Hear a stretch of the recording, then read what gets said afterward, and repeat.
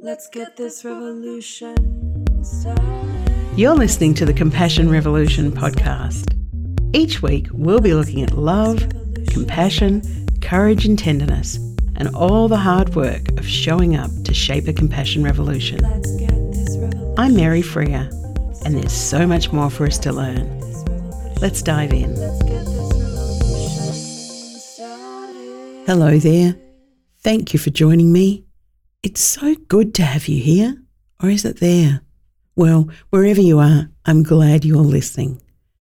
So I'm taking 5 days away from work very soon, and I'm heading to the coast, and I'm staying in a dreamy little Swedish cabin that was actually imported to Australia in kit form some 50 years ago. Anyway, it's the cutest little place. It's all white with a little veranda, and I'm so looking forward to it. And I've decided to go away by myself. Well, firstly, I love road trips. And secondly, I needed to find a way to be still and spend some time in contemplation.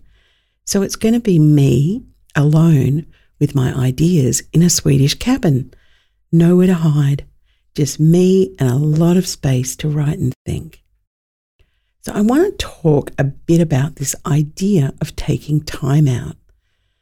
I'm a firm believer that sometimes we just have to switch things around.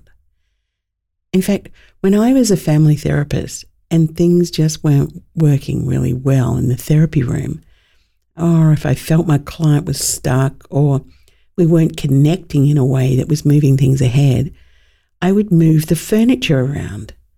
In fact, I used to say, when you're stuck, move the chairs.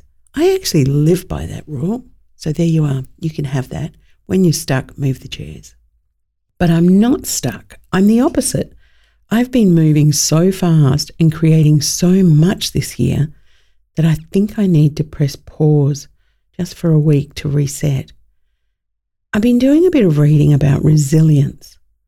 So that's a word that gets used a lot and often incorrectly. Resilience is not about toughing it out or being able to climb upwards forever without a pause.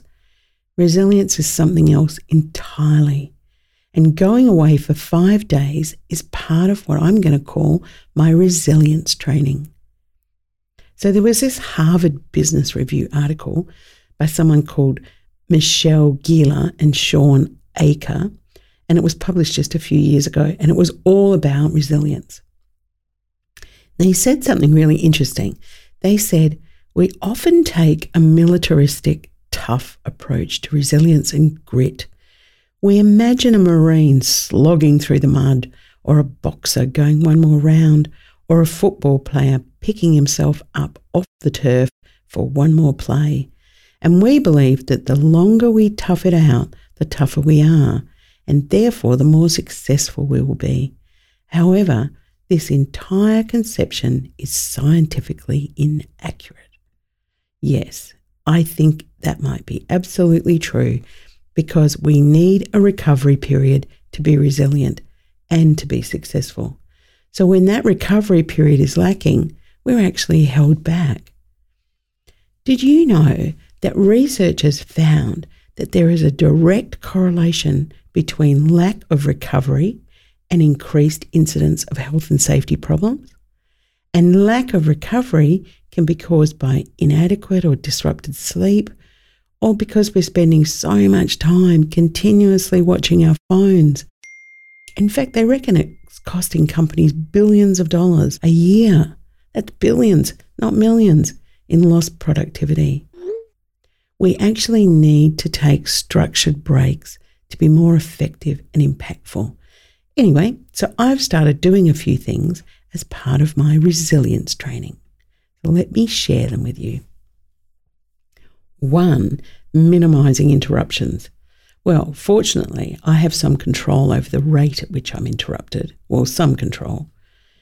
Hospital doctors and nurses are interrupted anywhere from every 2 hours to 23 times every hour in emergency, intensive care and surgery. And in certain types of clinical tasks, interruptions really pose a substantial risk to patient safety.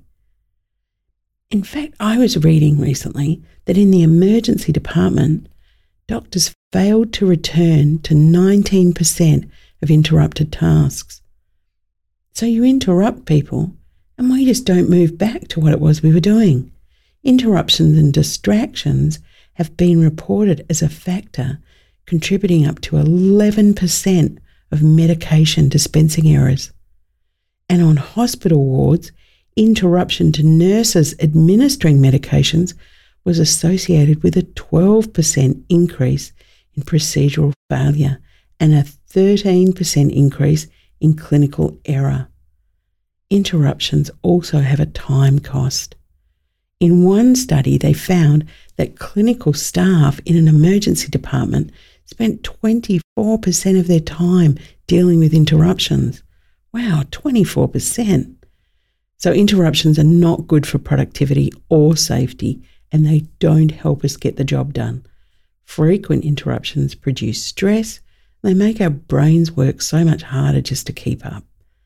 Well, I don't work in an emergency department, and I'm not a doctor and I'm not a nurse. So thankfully, I have a little bit more control over how often I'm interrupted. But I can easily get into a pattern of phone checking and email checking and responding immediately. So I guess I think if I respond quickly, I'm dealing with things and then it's done. And also those dreadful alerts, constantly wanting to just check and see what that was. So I'm going to do a couple of things to help with interruptions while I'm away. I'm changing my phone to monochrome. Yep, ye oldie worldy black and white. Nothing on your Instagram or the internet looks nearly as appealing and beautiful in black and white, especially because we are so used to hyper colour saturation. So when things don't look as appealing, we don't want to look at them. And all that colour hooks us in. So we're going monochrome. I'm also going to take email and a whole lot of apps off my phone, and I'm going to be really brave and turn off notifications as well. So the second thing I'm doing as part of my resilience training is switching tasks. So changing tasks where it's possible can be useful, particularly as we start to get tired. I used to slog it out and I would think, if I just keep going with this, I'm going to get it done. But getting things done isn't the same as doing things well. I confess, I've worked well into the night and it's not great for my health, psychological or physical. And the truth is, I wake up tired and I need to really push to get moving the next day. So that's been something that I have been actively working on.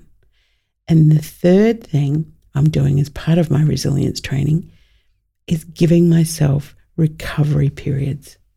So my trip away for 5 days is a strategic recovery period.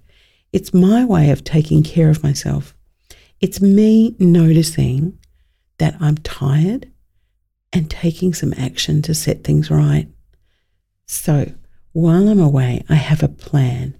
I'm going to read and I'm going to draw, 2 things I love doing.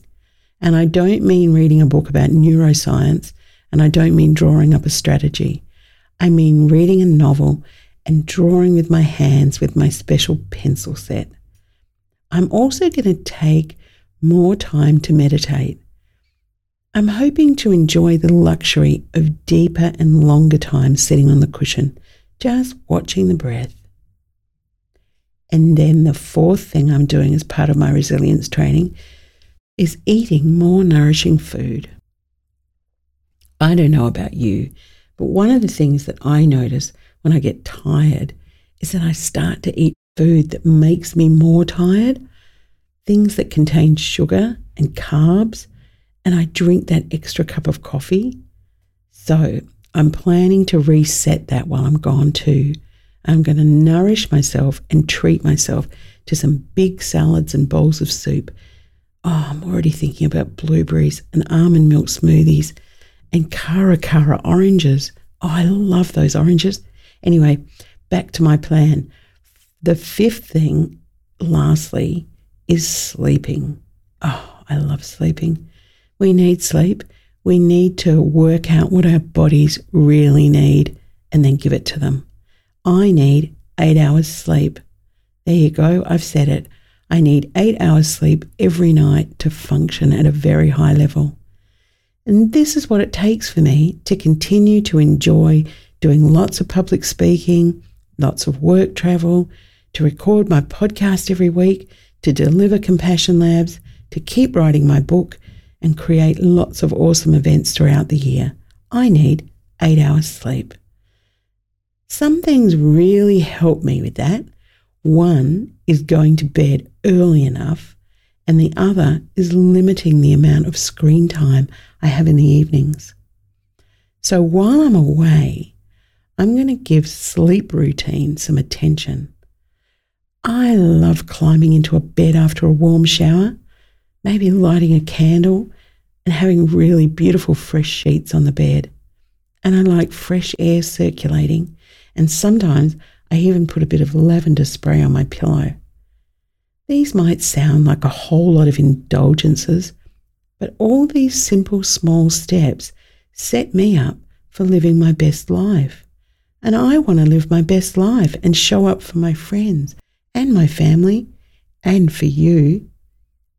So I'm going to play, I'm going to listen to podcasts, and I'm going to journal. And when I get back, I will be so ready for what comes next. It's just incredible to think that 5 days could be so rejuvenating. I want you to do something. I want you to think about what you might do in the next week to bring some resilience planning into your routine. What's missing that might help you rest and recover? So, until next time, may you be well, may you be happy, and may you find nourishment. This revolution, let's get it started. This podcast is a production of Freer Thinking, and our theme music is produced by Iris Latour on I Love You, Let's Party. Let's get this revolution started. Subscribe to hear more about us at compassionrevolution.care or drop us a line at podcast@compassionrevolution.care. And if you'd like to leave a comment on whatever platform you're listening to this podcast, we'd really appreciate it. And don't forget, generously share with your friends. Viva la revolution.